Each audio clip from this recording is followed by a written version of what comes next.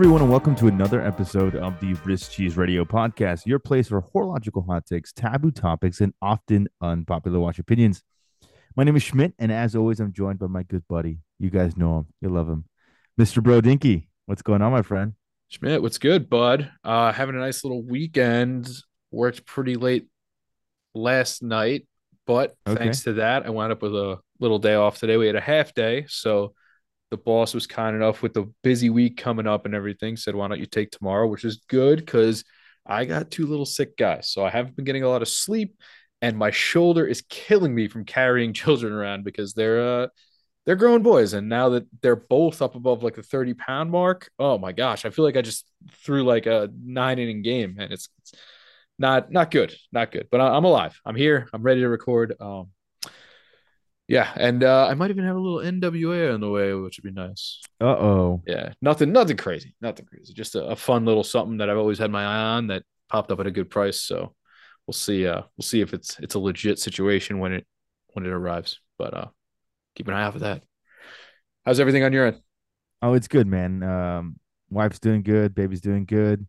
Did some holiday decorations today. So before we jumped Christmas? on, yeah, before we jumped on to record this, it's all Christmas at my house right now, so everything's kind of everywhere, but uh really fun. Kids, number one is more in the spirit this year. She's more aware of what's going on, so that's kind of fun. Yeah, that's great. So she's getting more excited about seeing Santa and all that stuff. So can't wait for that. It's And gonna be even fun. better, now you can use the old Santa threat, right? Santa's always watching. Oh yeah. Whenever they throw in a temper tantrum, Santa's watching, kid.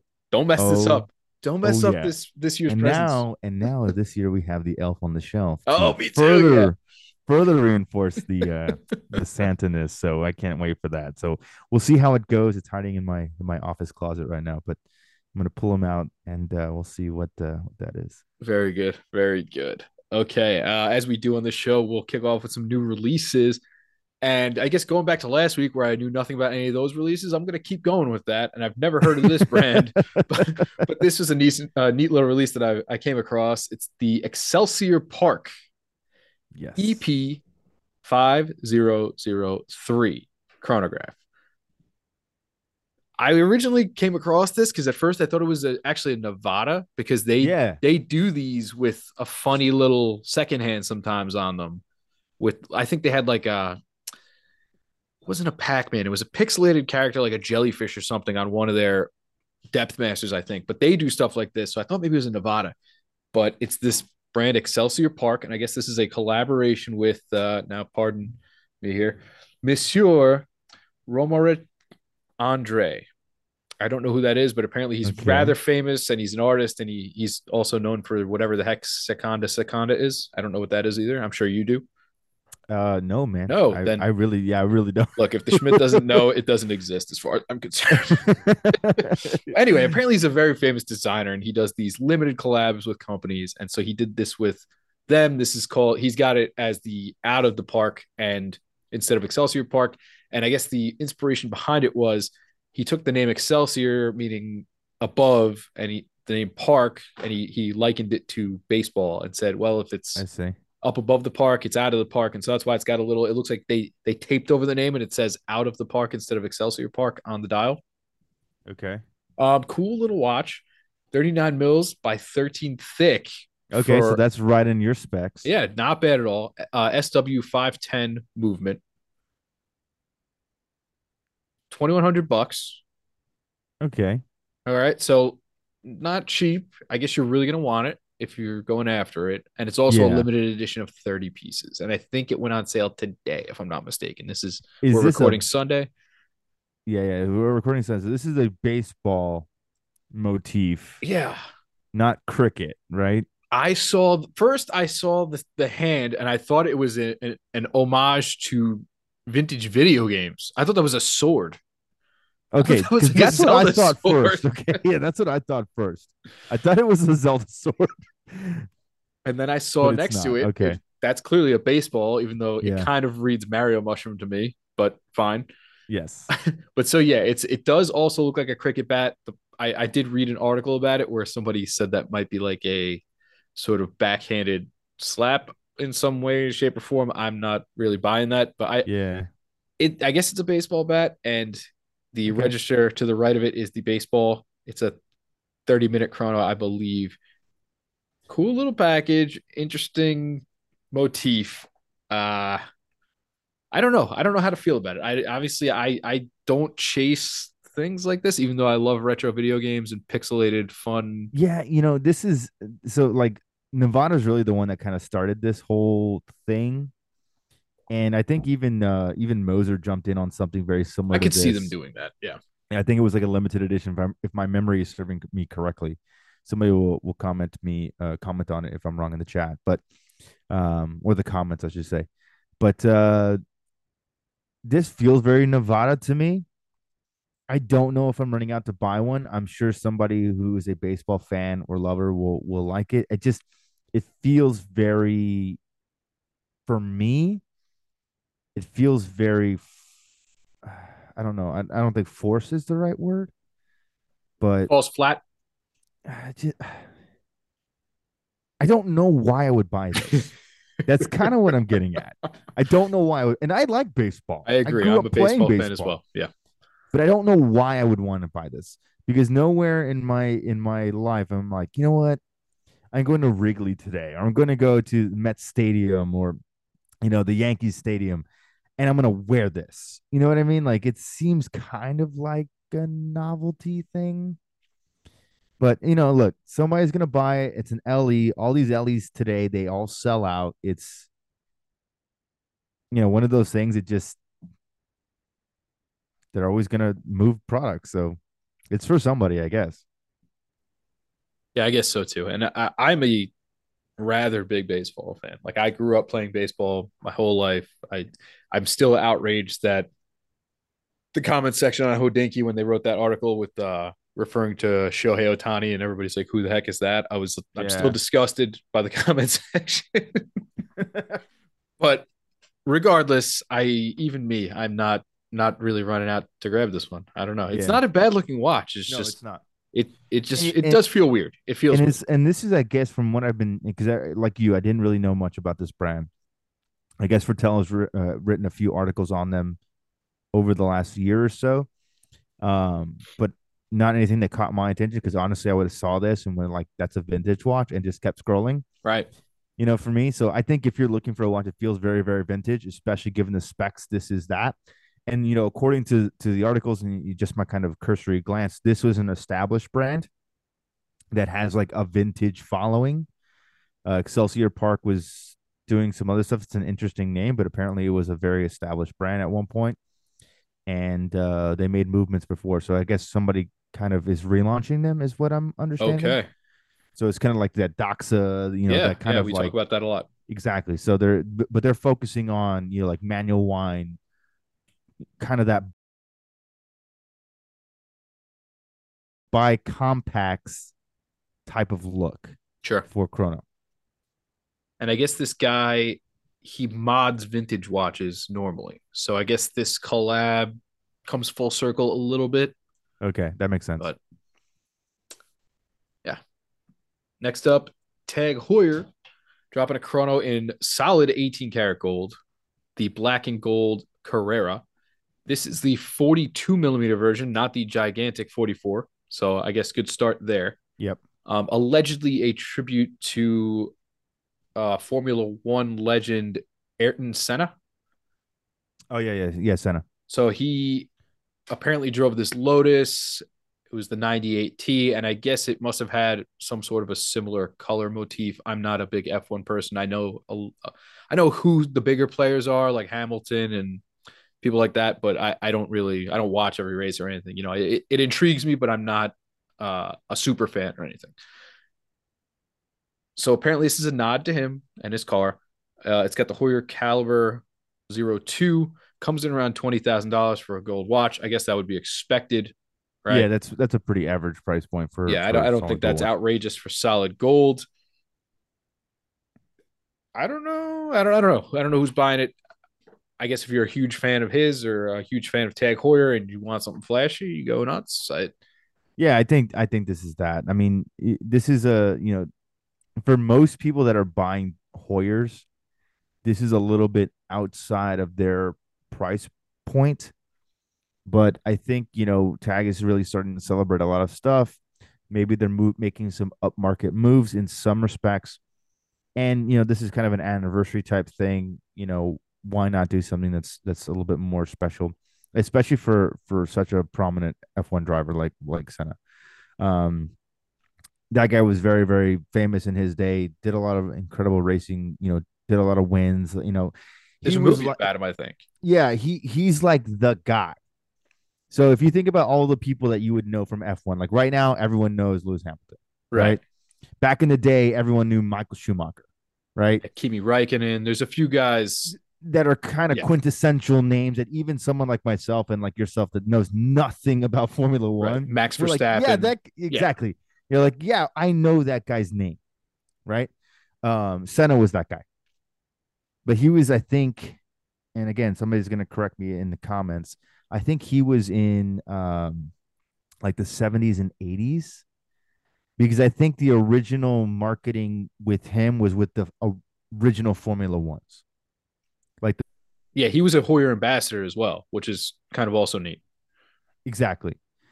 So I think those watches were kind of his shtick, and that's where the Formula One collection really launched for Tag. And I think that's why it was so successful, is because it was marketed with him as like the ambassador focus for the brand at Makes that time. perfect sense. Yeah. It's you see how many of those teal IWC chronos they sold? Oh my gosh. Like I was seeing pictures from racing events where you would just see people's hands in the stands like reaching upwards, and there was just a bunch of them just on everybody's wrist. And I was like, wow, IWC just cleaned up.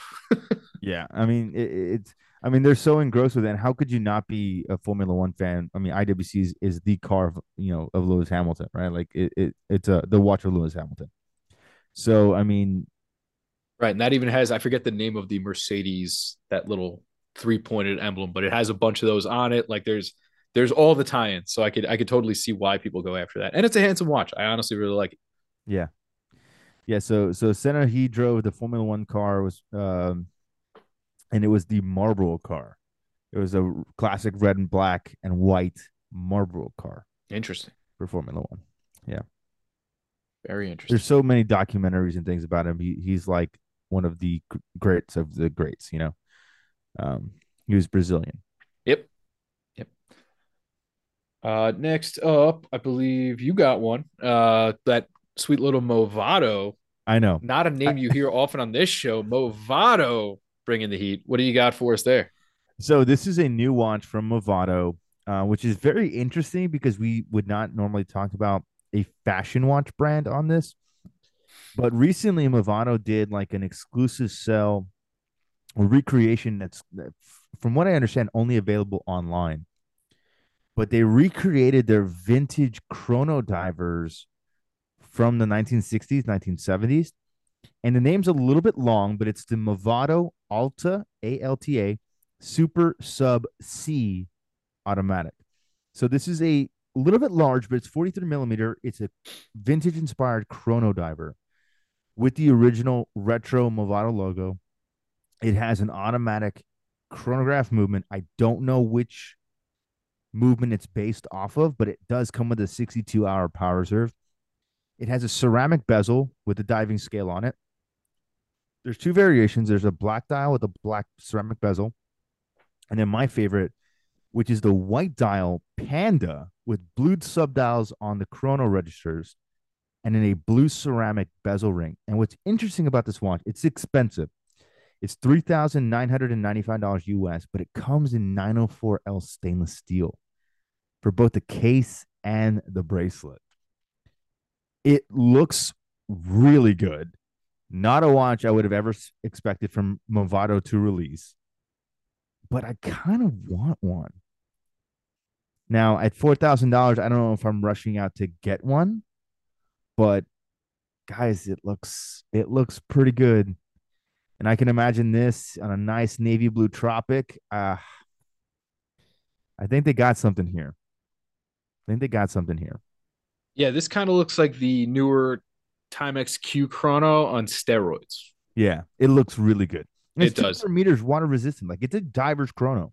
Yeah, you had me at Diver Chrono, and it looks like they got some polished center links going on here. Yeah, it's Some, Paulo Centerlinks, Chamfered lugs. Again, it's Movado, so I don't know how like precise and sharp the finishing is going to be. Again, I haven't seen this watch in person, but they're really trying to do something different here. It's got a little bit of Fotina on the dial, which yep. I don't mind. I think it looks really good. You have some nice radial subdial engravings on the chrono subdials. So there's a lot of visual interest here. And right now, I don't think that there's really a watch on the market from a contemporary brand that really looks like this, especially riffing those vintage diver chronos. I really haven't seen anything like this in a while. And the only time I've ever seen them are the original vintage Movado diver chronos that I see pop up on eBay or things like that. So this is kind of cool. They brought it back. The only hang up for me is going to be the size at 43. But, from the photos, it looks like it wears pretty small. The lug to lug doesn't look too terribly long. So I don't think it would be that much of an issue. Yeah, and I've seen. I mean, at one point, Movado was considered a more. I don't want to say a more legitimate player, but from No, they a were more a from luxury brand at one our point for sure. perspective, they were a respected horology house, I guess you'd say, Yeah. Yeah. right? Because you see the vintage ones go for good money on the secondary market. Like Yeah. I troll a lot of vintage websites just for fun once in a while, just to see what's out there. And I'll see old Movado chronos, and they go for good amounts of money, several $1,000s, Yeah. and they're Absolutely. they're in For sure. demand, which is, I guess, it's cool. I mean, it's cool to see things from the past that were sort of bigger than what they are today. And there's nothing wrong with that. I mean, Movado became what they are. They still sell a ton of watches. I think they bought MVMT, right? Yeah. So, yeah, I think actually, yeah, Movado Group acquired MVMT. Yeah. So Movement is part of them, but they're doing something different. I don't like that.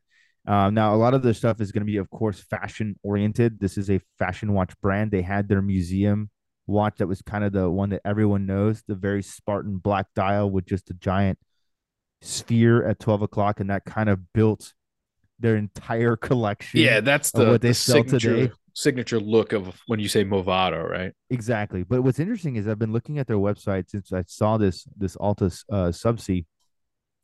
They've been doing a lot more stuff that is mechanical driven, which is very interesting. And even some of these new museum pieces are coming in automatic. Like I can get one right now on a leather strap with the classic, Sphere at 12, a date, and it's $895 for an automatic.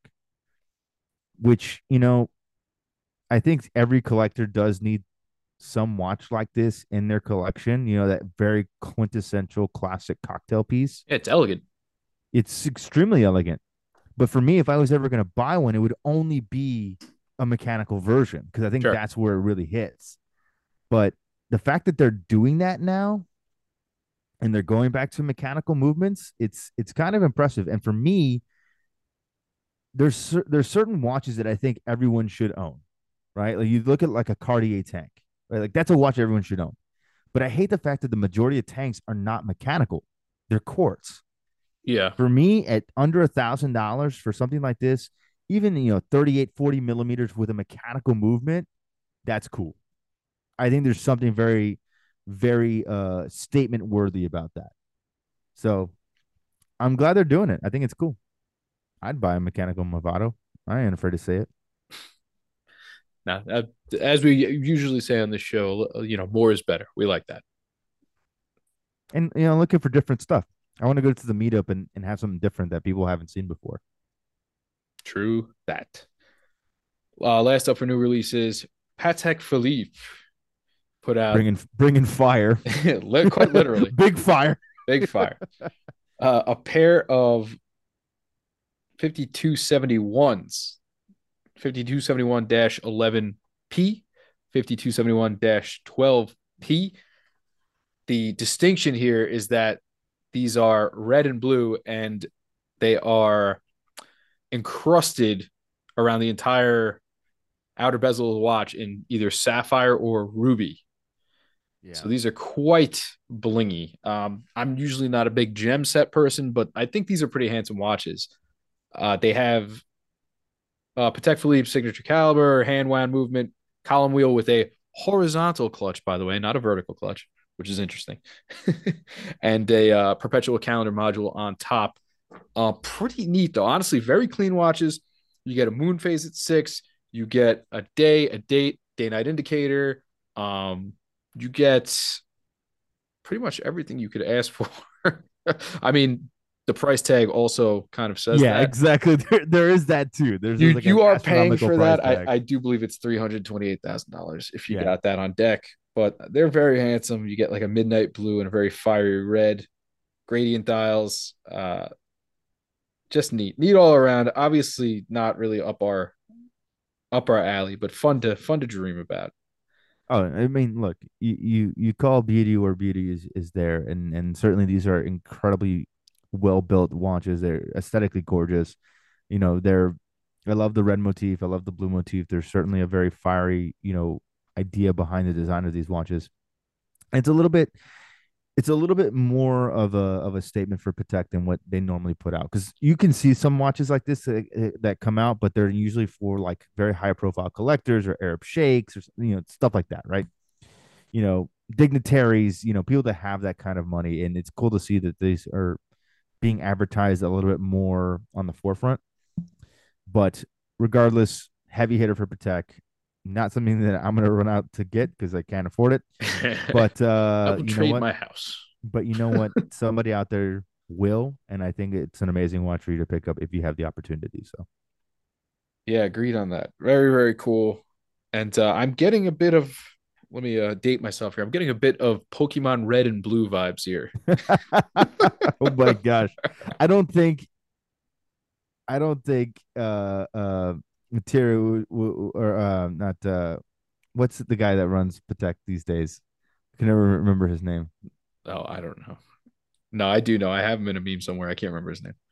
Anyway, somebody's gonna man, I'm just gonna get blown up in the comments this week.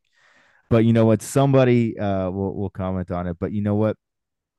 I don't think he ever envisioned his masterclass timepieces ever being compared to Pokemon. Is it Philippe Stern? Yes. Yeah. Okay. I was gonna say Thierry Stern, but that's somebody different. Yes. Yeah. Oh, no, he's in there too. President, honorary president, and Claude Penny, or whatever, CEO. Either Okay. way, I'm not really that involved in high end horology brands that I'm never going to be able to afford. So just a fun couple of watches and, There you go. There you you know, go. take me back to the eighth grade. There you go. I like it. Speaking of eighth grade, that'll be a good segue into our topic here. So we're going sort of back in time mentally here, and I guess I'll let you introduce the topic because we kind of ran with something that you've been involved with lately. So why don't you take it away? Yeah. So recently, and maybe they listen to the podcast, maybe they don't, but um, recently I've kind of gotten roped into good friends of mine finally getting the watch bug. After all the years that I've tried to push and chip away and try to get them excited about horology and watches, it looks like it finally happened. And it's kind of interesting for me because I've been, a collector for many, many years. And I wouldn't say I'm a seasoned collector, but I've been a collector for many years. I've been an enthusiast for many, many years.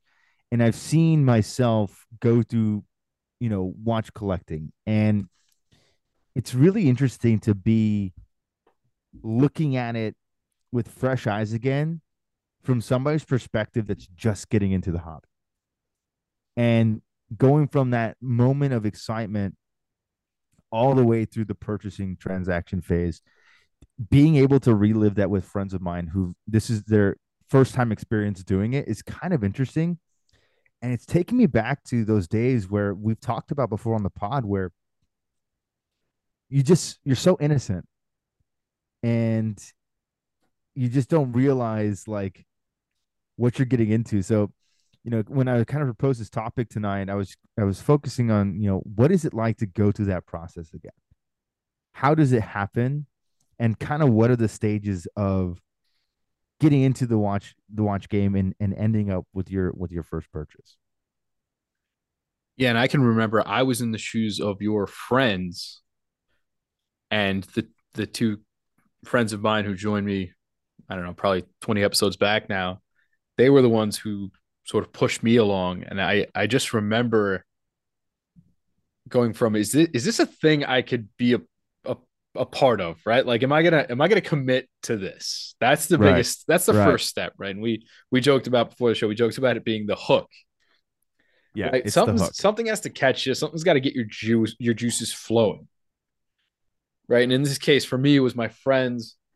But I mean, how many movies are based around loosely? I'm not going to say it's the watch is the plot of the movie, but it's clearly showcased in the movie, right? Yeah. Your Yeah. Apollo 13, right? Your Interstellar, Yep. right? Transporter, like all these different movies where You go where you back to see a watch that's a focus piece. right, and then you go back to the Steve McQueens and the Paul Newmans, right? And you now, all right, now my juices are flowing. These are cool guys. I'm in, right? Yeah. Yeah. That's and I think that's probably why Tag Hoyer decided to go with the guys Yeah. in this age. I figure enough people know who he is, and now he has I think he has the ear of the younger generation, so that would make sense. And I feel like people who are already into Tag Hoyer, you don't need to hook them anyway. So I feel like the guys from that perspective was probably a good pick. So the hook is set. And then from there, what do you do? For me, I remember I went on, I made a forum login and I just went up and down the sales forum and the topics and looked at every single watch on the internet, I'm pretty sure. Yeah, I think once you have whatever impetus is going to get you started, whether it's a hook, whether it's a movie, an activation, an advertisement, whatever gets you excited to jump in and start really figuring stuff out, you know, it's going to happen. For me, it was the first watch that I really loved. I found something that I liked. It was gifted to me for a holiday. And ever since that point in time, I've never been able to take a watch on because I found something that I really, really, truly loved. I saw it in a window, and it was like that kid on Christmas moment where you just knew you had to have it, and when you finally get it, it's like, okay, it clicks. This is what I want, right? And I think the next step is you get all the excitement built up, and then you have to funnel that excitement into something, and it usually culminates in research. I think you start diving down the rabbit hole. You mentioned the forums. I myself was that same way. I was thirsting for information, and so I wanted to find out as much about what I was interested in as possible because nobody I knew was into this thing. I think for so many collectors, that's also the biggest hurdle is you find something that's very cool and you don't have anybody to share it with. Right. you know and so sometimes it can be kind of a lonely journey, like, is this kind of stupid, or is this something that I want to do, or what's going on?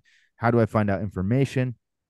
And so you do make a forum account, you jump onto the internet, you do all these crazy things. For me, the other big thing I did is I would go to stores and try to find out information from people, you know as much as I could. And that was, especially back then, I was a little bit of a fool's errand, but it was interesting because I got to see, how things would work out. Sure. And we talk all the time about our experience with the Bond Seamaster popping up in GoldenEye, the Oh video yeah. game, right? So, Yeah.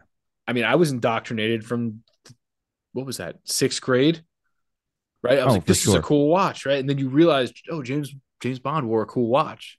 Yeah. Can I A wear that very watch? cool I can watch. wear that watch. And then that's where you start to think back and you're like, oh, I've always noticed these things. I just didn't know exactly what was going on. And I remember thinking, okay, I bet watches are expensive. And then I said, I don't know if they are $500 expensive or $5,000 expensive or $50,000 expensive. Yeah.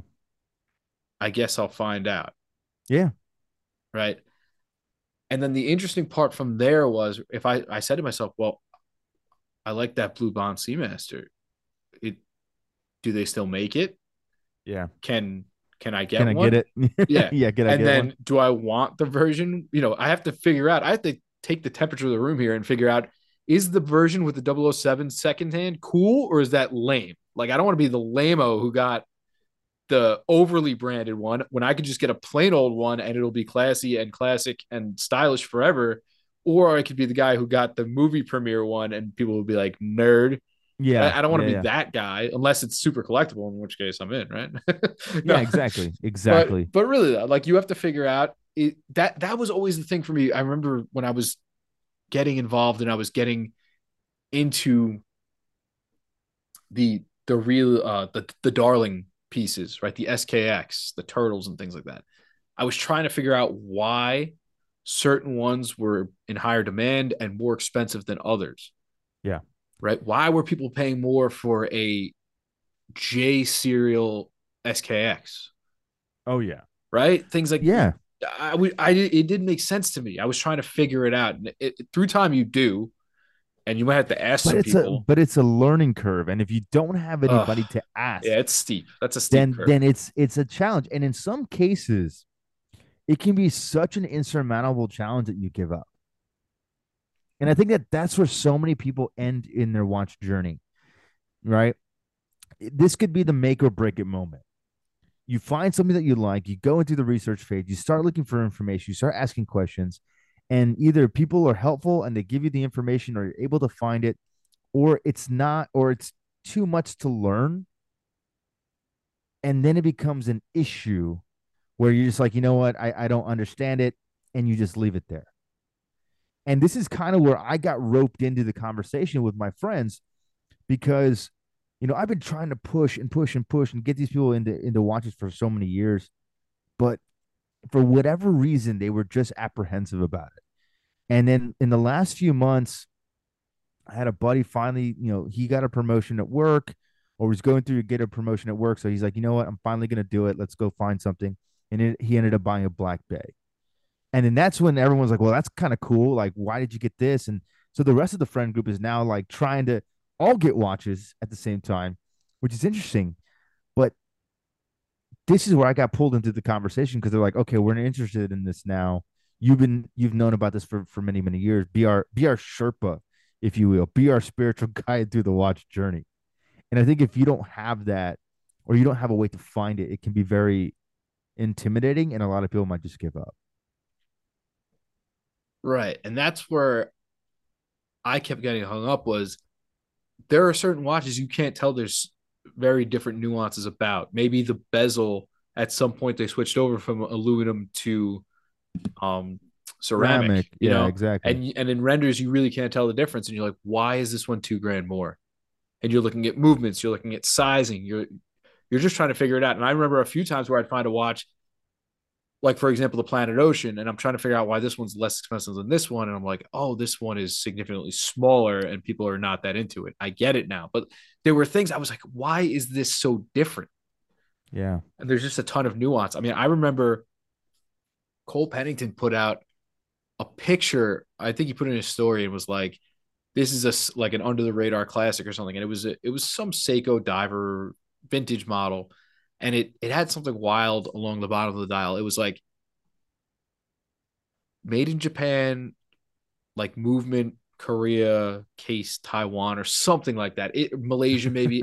I don't remember what it was, but it was 3 different countries on the bottom of the dial. And I was like, oh, that's so interesting. But as a normie, you would never notice that and you would never Yeah. find value in the nuance of that.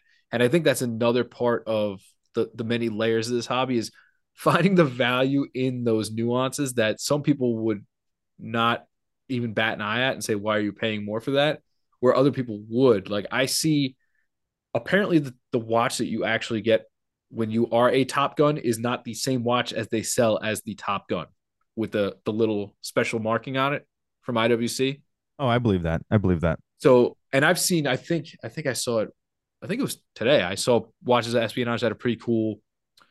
I don't know what Blackwater is, but it was a Breitling with this Yeah, yeah, bear claw on it, and yeah. like the military stamps are so cool, but like you would never know why some of them are valuable and some of them are not, and that's probably because some of them are readily available to the public, and other ones you have to actually have some cojones to earn, right? Well, and just so you know, Blackwater was probably one of the most infamous or notorious government contractor military organizations that was basically fighting during the Iraq and Afghanistan war. Okay. So a lot of guys would get pulled over, recruited for Blackwater, and there was a lot of good things that Blackwater contractors did, and a lot of things that were kind of suspicious or suspect. I'm not going to pass judgment on it, but at least you understand there was a government contracting agency that fought alongside, you know, troops in Afghanistan and Iraq. But those are the types of things that you would never know. Why would somebody pay more for this? And you say, oh, Because it's rare. it has a cool marking, but yeah, you had to earn this. That's why, Yeah, right? yeah, yeah. That's what makes it neat for me at least, right? And then I know after I guess this research sort of honeymoon phase comes the anxiety phase, right? Where you're going to have to eventually go to, because everybody says, hey, you got to try it on, right? You got to try it on, or you got to try on a watch that wears like it, or a watch that is akin to it. And Yeah, this is where the butterflies start going in the tummy. yeah. Because now you actually have to make a commitment. Yeah. You have to make a commitment. And one thing, at one point, it was all in your head. There was no, no real buy-in. You didn't have to get in your car. You didn't have to drive down to the store and go meet somebody face to face and try it on. And now you do, because that's really the only way to truly know. I know that there's a lot of people that buy watches completely sight unseen online every single day, and that's certainly okay. If you've done that, cool, great. But the vast majority of people need to see something. They need to try it on. They need to experience it, um, and that's really, really, really important. So without that, you don't really understand the experience itself, and you don't really know if you're going to like something. You have to try it on. Right. And I know some people can, with experience, buy things that sort of fit their mode when it comes to a watch, that they sort of know what they're getting into already. And maybe there'll be little things that will make or break their experience wearing that watch. But for the most part, they know it will fit within certain parameters, that it would only be a minuscule amount of judgment to make a call whether they're going to keep it or not. Yeah, yeah, But for people who don't know that stuff, right now you have to go and you have to, first of all, find a dealer. For some people, that's difficult enough. Find a dealer that has watches you want. Then you're going to have to find one that hopefully will give you a good experience, which is not everybody, correct. especially where I live. I mean, there's more of them, but you also have to be sort of choosy with who you're going to do business with at the end of the day. And then you have to make your approach, right? You're going to have to actually go through those doors, find a salesperson, and say, hey, I want to do this, Yeah, and see what happens. And I know that's a kind of a gut wrenching feeling. And it was funny when I had originally talked about finally making the commitment to go in. My friends were like, "Oh, let me loan you a watch to wear, so at least it looks like you pulled the trigger before, and nobody's going to try to, pull the wool over your eyes." And it's so funny I was like, because "Okay, okay." that I literally did that to my buddy when he went into the store this past weekend to buy his watch. I literally gave him a Hamilton watch of mine to put on his wrist to actually wear in there, and it was I didn't give it to him because I thought that somehow it would make him look like I just wanted him to experience it, and then he ended up buying the watch. So Yeah, it was kind of interesting, but it's so funny that you mentioned that. yeah. And I remember I went into I I didn't know anything, so we went to the mall. Probably the worst place of all. Went to the mall. We have a in our mall we had a it was a Rolex boutique attached to a Torno, and that's Okay. where we went. And that was where I found the Tudor Pelagos that I ended up buying. And it was pre-owned, but I remember it was very clean. I tried it on, and I remember that was how the hook really got set. And I was like, well, Yeah. now I'm in trouble. And I remember talking to the salesperson, and she was very nice and very friendly, and we wound up, uh, hitting it off and being very kind of just friendly about it. She was pretty young, so at the time I think I was 27, 28, something like that. Okay. So there was it didn't feel like anybody was looking down on me from like maybe like an age standpoint or something. Like I felt like I was buying something from almost like a friend. So that Yeah. was Yeah. nice. I gotta say, it was Yeah. pretty good. Not a transaction. Right. It felt like a good experience as opposed to, yeah, you want to buy this? Like, all right, come over here, come over here, Yeah. Sonny. So that was Yeah. good. And that's the make or break moment for a lot of people in the retail experience, because a lot of these stores, especially nowadays, customer service has changed a lot, especially in lieu of COVID. Yes, And I feel like more people are less likely to help you because they don't really have to try anymore to buy watches. For that people to buy too, watches, like certainly. a lot of people just buy them because it's what they want. And very, very few people have to actually really work hard to make somebody excited about getting a watch. And I think that's a huge mistake from a retailer's perspective. No matter what, we should always be trying to encourage people, make them have a great experience because that's what brings them back. That's what keeps people engaged and wanting to come back and buy and share in the experience with you. I think that's really, really important. That said, so many times, and I think that was a big hurdle too for a lot of my friends because, my buddy who just bought a watch this weekend, going through the process, he went to several different retailers, and all the times he would tell me, he's like, hey, so this was the play by play. Had a guy who walked in and basically nobody talked to him for 10 minutes Yeah. because they assumed that he couldn't buy anything, which I think is so messed up. And that happens so often that it's really sad, but that's so many people's experience. Yeah, And especially nowadays where you have, sort of the I don't know what you call them, the like the people who made crazy money in something, whether it was, stocks or crypto or something, and they wear like sweatpants every day just because they can. yeah, Like you see Mark Zuckerberg walking around in sweatpants and like sandals all the time. yeah. I Like mean, imagine he goes into a store and people are like, "Oh, this bum can't afford anything," and you're like, "Oh, yeah. I mean, look at like, somebody like Steve Jobs, right? He yeah, made the turtleneck and New Balance, sneakers cool, right? People like that. You really can't judge a book by its cover because you just don't know who's going to be able to buy something or purchase anything. And so many people have that experience where they get profiled, yeah." and it's really messed up because there's a lot of people who just get turned off from the whole buying experience because nobody takes them seriously, and that's really sad. Right. So imagine I went to go in there, nobody talked to me, and I just walked right out and I said, "Well, I guess this isn't for me." Yeah, right there, door closed. Right? It's too No, pretentious. Nobody wants to take me seriously. no This bro is an dinky issue. because nobody wanted to help.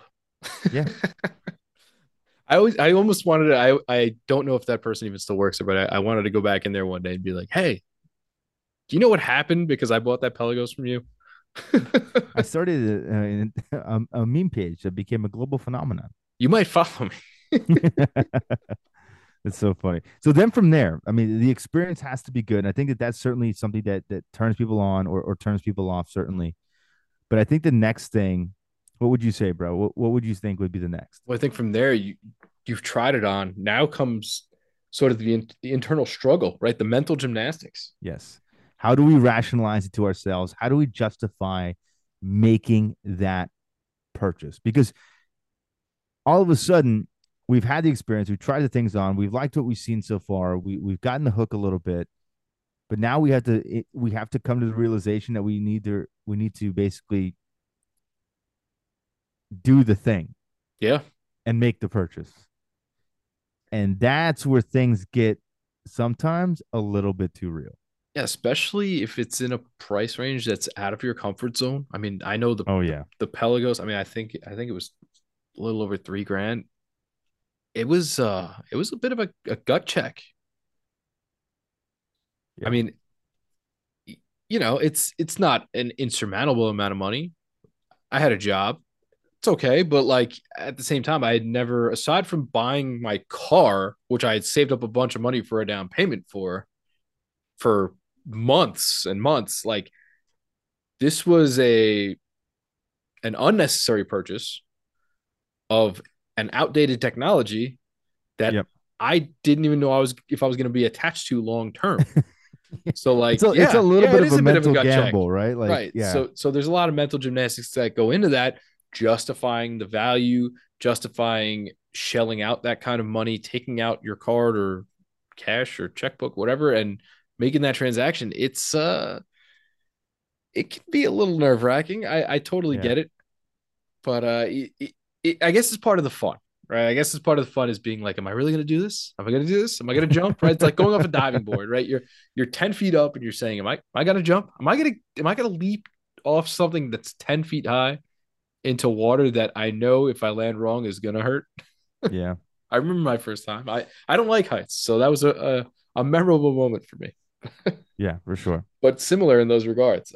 So you're going through the mental gymnastics, and then I guess what you do before you go back to that AD is you're gonna have to look around and see if you can get it for cheaper online, right? Oh yeah. Oh yeah. Right. You're gonna see if it takes a hit used, because that's gonna change your mindset, right? And then you're gonna see maybe I can get it gray market cheaper, like as far as like a Joma shop or somebody, Mm-hmm. which comes with its own set of double-edged sword, whatever. But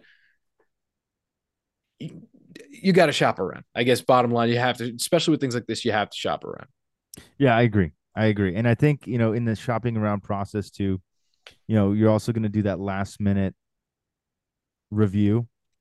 You need the justification for yourself as well as part of making that mental Yes. gymnastics things happen. You're going to start looking at all the Teddy Baldessar videos on this watch that you can. You're going to start reviewing all the things that you can find. And of course, you're going to start looking for pricing to see if it's possible to get it somewhere else. But this is kind of the final steps, right? This is the last bit of things that are necessary to do before you finally make the big purchase happen. And I think we've all been there. And it's one of my favorite times. It's also one of my most nauseating times because it's like, okay, I'm gonna do this, I'm gonna do this, I'm gonna do this, but I need to make sure that I'm doing the right thing first. Is it okay? Is it okay? Is it okay? I think I got it. Let's do it. You know? I do know. And I remember I went to make a payment on it on my computer. I must have left it open. I remember my wife, who's my girlfriend at the time, was like, "What's that charge for?" And I was like, "None of your business." Oh boy. Again, at that time, there was I didn't have to justify it at that time. Yeah, for Now sure. maybe a little different, but I was like, it's just a little something I was saving my money for, and now I got to pay it off. So, but there does come that reality check when you're putting up that much money, and then after that, it's time to pull the trigger. Yeah. Time to get down and dirty. And You do got the to do it. deed. It's make or break, and that's it could be the best decision of life. It could be the worst decision of your Yep. life. Yep. I think most of us would probably agree that it's been an amazing decision, but also not without its own heartaches. We all wish we would have a little bit more money in our pockets without all the watches that we spent. You might have seen that meme this week Yes, I did. I did. with Ralph Wiggum, and he's like, I was like, if you imagine if you just stopped at SKX, how much money you'd have? And I was like, Yeah. no, I mean, something I I think don't I about. don't I don't want to think about it. I I don't want to don't think want to about it. think It's about it. something that crossed my mind time to time, but that's real. But Yeah. Yeah. I don't want to think about it. That's a that's a dark place I don't want to go to. but yeah, I I just mean, want to be happy and buy more watches. yeah, I realize maybe my experience has been a little strangely different from other people, but I have to say I've definitely had a lot of interesting doors open, not opportunity wise, just interest wise, as far as things I've gotten into or things I've explored because of making an unnecessary luxury purchase. So I guess Yeah. it's definitely made life a little more interesting. So I guess I can never really regret it in that regard. Oh, I don't regret it one bit either. I don't. I think it's certainly not without its financial burdens, but I think it's been one of the most extremely cool experiences, and we've talked about this before. You and I have both done incredible things. We've met incredible people. We've done incredible experiences. And it's all because of something that's archaic that we decided to buy, wear, and get involved with. And I think that that's really, really interesting. Yeah, and I guess that brings it to your big moment of, there's a show that my wife watches called Love It or List It, where I mean Yeah. this it's a little different of a situation, but the concept applies is that you're either gonna love this thing or you're gonna put it on Chrono 24. Right. But I mean the show is about people who fix their house up and then they either have Yeah. to stick with it or buy a new one, and somebody Mm-hmm. shows them Mm-hmm. both. But in this case, so you have this watch, now it's time to decide, is this my long-term baby, or am I not that thrilled with it and I'm going to move it on? Because let's face it, servicing a watch is not that cheap. No, But not at you are all. committing, if you're going to keep it that long and you're going to want to take care of it, because God forbid you do have to sell it eventually. You do want to be able to say, I took care of this thing, I serviced it properly. Everybody, I always get a little leery of if I'm buying a watch that's in excess of 5, 10 years old, and it's service history unknown. All right, well, at least if you're buying from a generally if you're buying from a website or a secondhand dealer, they've had it serviced by their watchmaker at least. Who Or at you least hope, looked at. At yeah, least looked at. who you hope is competent, but still, at least there was effort put into there. And I'm not going to say that that's a great thing because I've had even my homie from DC Vintage. He's pointed out like the eBay guarantee says might have secondhand parts in it, Yeah. even though it's an authenticity guarantee. Yep. So like there are some gray areas and a little blurred lines here and there with depending who you're dealing with. But I would always say it's better to have been looked at than service Then history not. Yeah, unknown. for I don't sure. I don't know if this was fished out of a Cracker Jack box type of Where situation. the movement was swapped. I've seen that before. Yeah. Oh, That's gut wrenching. yeah. I mean, some things you wouldn't know unless you opened it up and saw the serials matched, right? Well, not even that. Like there was a guy who when I was working at the store, there was a guy who bought a 300 meter from somebody online, and he brought it in for his first service, and we cracked it open, and it wasn't an Omega movement; it was a Seiko movement. Wow. Literally, the entire movement was swapped. I mean, like, what do you do? So could now I know some people will not do business with something that they consider to be counterfeit. Now, this is not a counterfeit watch. Did they set him up with a So, new so movement?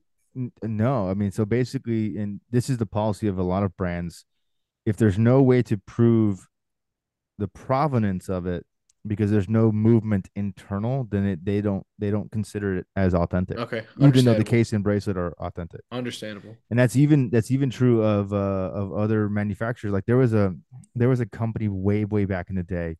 Some of our older listeners may have heard of it, but there was a company called Ashford Watches, and their company policy was whenever they would take these watches in or they would buy them, they would intentionally remove the serial numbers from both the movement and the case.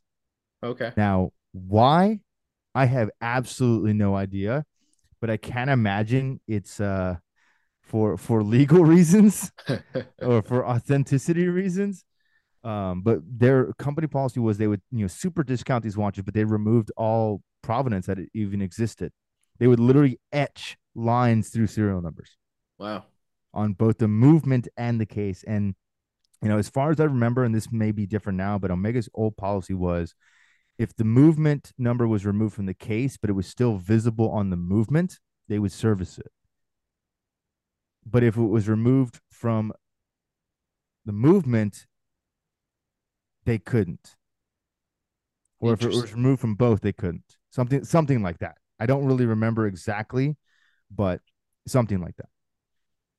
Yeah, I always wonder about that because I know company to company, whatever, it's all different. But I imagine you have a That 300 would meter be with just a the Seiko the the movement in it. worst heartache ever. Right. And so I mean hopefully, and I don't think that's like as common as we hope it is not. But that's what they always say, man. Buyer beware. It's a real thing. And Yep. obviously, that's the kind of the double edge, the rub of the forums, right? You're kind Yeah. of taking somebody's word for it. I don't know. I'm not sure. I've even seen because I like to peruse once in a while the deals gone wrong section for my own entertainment, Oh sort of a God. sadistic No, trait of that's mine. horrible. That's horrible. But I've seen deals where it was like, very well regarded, trusted person scammer. And I'm like, oh, damn. Mm-hmm. You know, I don't know. I don't know if desperation's a real thing. Situations get weird, times get tough. I mean, what was that famous YouTuber that went dark? Horology house. Yeah. Horology House, baby. Yeah. I mean, there you go. So, and I guess if you're keeping it, now comes the fun part. How long is too short to start looking at your next watch? That is the golden question, right? The age old mystery.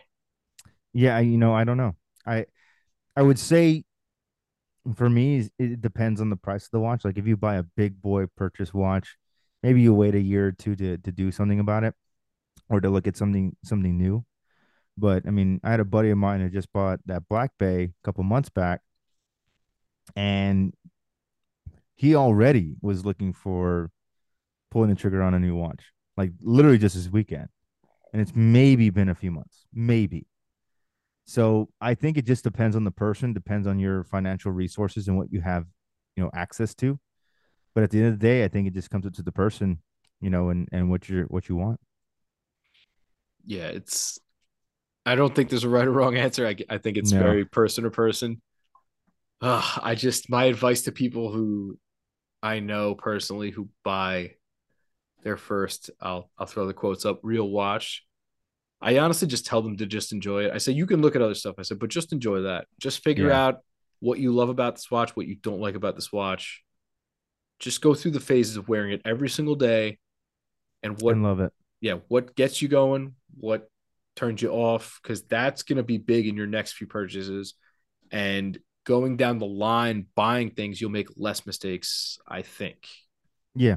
I mean, Well, eventually you you're going to start have to to find out go, what you like. You eventually start you're to find out going to what you have to like. go in a completely different direction where like you might say, I'm kind of into Panerai now. And that's like a Yeah. way off the reservation watch for you. And you have nothing to compare that to. And I guess that's understandable. But if you're buying watches in the sort of 38 to 42 range and you're keeping it to, I don't know, three handers or divers or things like that, like you can't go too astray. Whereas if you're buying, a chunky chronograph or you're buying something vintage or you're buying something sort of out of the ordinary large, like a big pilot or a Luminor, like then things get a little hazy. But I tell them to find out what they really love about the watch first and what they really Yeah. don't love about it. And that can sort of mold their decision making going forward. I agree. And I think that that's perfect and sound advice. Yeah, take it from somebody who made that mistake, right? I right after I got that Pelagos, I was like, oh man, Tudor is such a great brand. I was like, I think I'll just go and pick up a North Flag. Like a couple months Just go later, full throttle, full yeah, throttle. I again, I feel like I want to write a memoir about my stupidity in watch collecting and just have it be like the playbook of what not to do. But I'd read it. yeah, I think it would be fun to be honest. But I remember going through that myself, and I remember getting that watch and saying to myself, "Oh damn." At the time, I wasn't as savvy. I didn't know as much. I just assumed that if you bought a watch from the same brand, they came with the same fancy bells and whistles.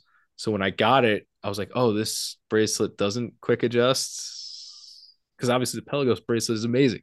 It's got the quick adjust. You pull out the spring, you pop it right back in, bang, micro Yeah. adjust it. I was like, oh, this doesn't have that. Oh, that sucks. Yep. Right? Like Yep. again, I was a newbie. I didn't know. I didn't know any different. I Yeah. didn't know better. So I mean, and that's why we record this. we do. We We want do. we want people to share those experiences, and guys out there, if you're listening to this and you are newbies, and or you want to share your story, hit us up, message us. Yeah, we talk with people all the time. There's a lot of people that DM us on the regular, and if you're one of those, thank you for your comments and your DMs and your engagement. And if you're new, drop us a line. We love talking with you guys. Bro or I will either respond. Bro's usually a little bit better than me because he's probably updating his own account at the same time he gets Yeah, the spent a fair amount of notification. time on the phone. A little bit more than me when it comes to that, but one of us will drop you a line and message back. We always try to do that, keep you guys engaged, and as you guys have known before, for those of you who have listened, sometimes we'll turn your questions and feedback into episodes. So Yeah, um, or give you fatherly advice. That was this give week.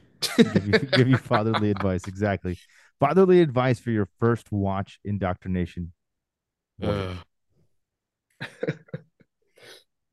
And then I guess last of all is what's my next watch, Oof. right? Yeah. Do you go? Here's always the tough thing for me because then you start to fancy yourself. Am I a collector? And if I am, do I go with a theme or do I just pick and choose? Right? Some Yeah. people are like, I really like divers. I'm gonna be a diver collector. Right? There are people out there who just collect Speedmasters, for example. Yeah. Right? There's enough nuance there to. I mean, there's a ton, but am I going to be a person who I just collect this type of watch? Am I going to be a pick and choose? Am I going to be okay, I'm going to get a very athletic and colorful diver, and then I'm going to go pick up something from Cartier. Then I'm Yeah. going to go grab something from Panerai, right? Am I going to be all over the damn place? I don't know. You sort of have to make that decision, look in the mirror and say, I guess, who am I? Right. That's kind of the Who interesting am I? Who am as I? a collector. Oh, I'm a collector Yeah. now, right? But Yeah. I mean, and I think that that's one of those things that you can only really come to that conclusion once you've enjoyed that first watch.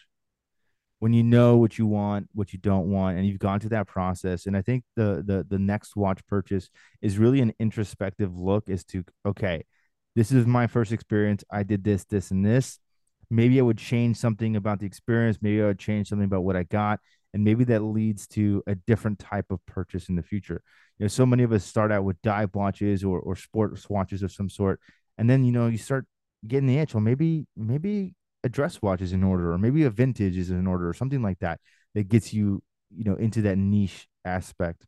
And I think that's really important. But I think really for most people that comes after that first watch purchase when you start to think back to what you would do differently. And that's the process for me.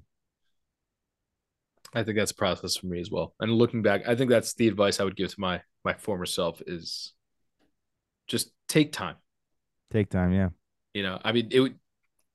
I don't know if that would be great advice because at the time you could have picked up, a used sub $5,000, I think. So I I don't know don't if even want take to think time about was a those days. wise decision, but Take time enjoying what you're getting into. That's yes, that's more enjoy so. the process more than anything. Enjoy Yeah.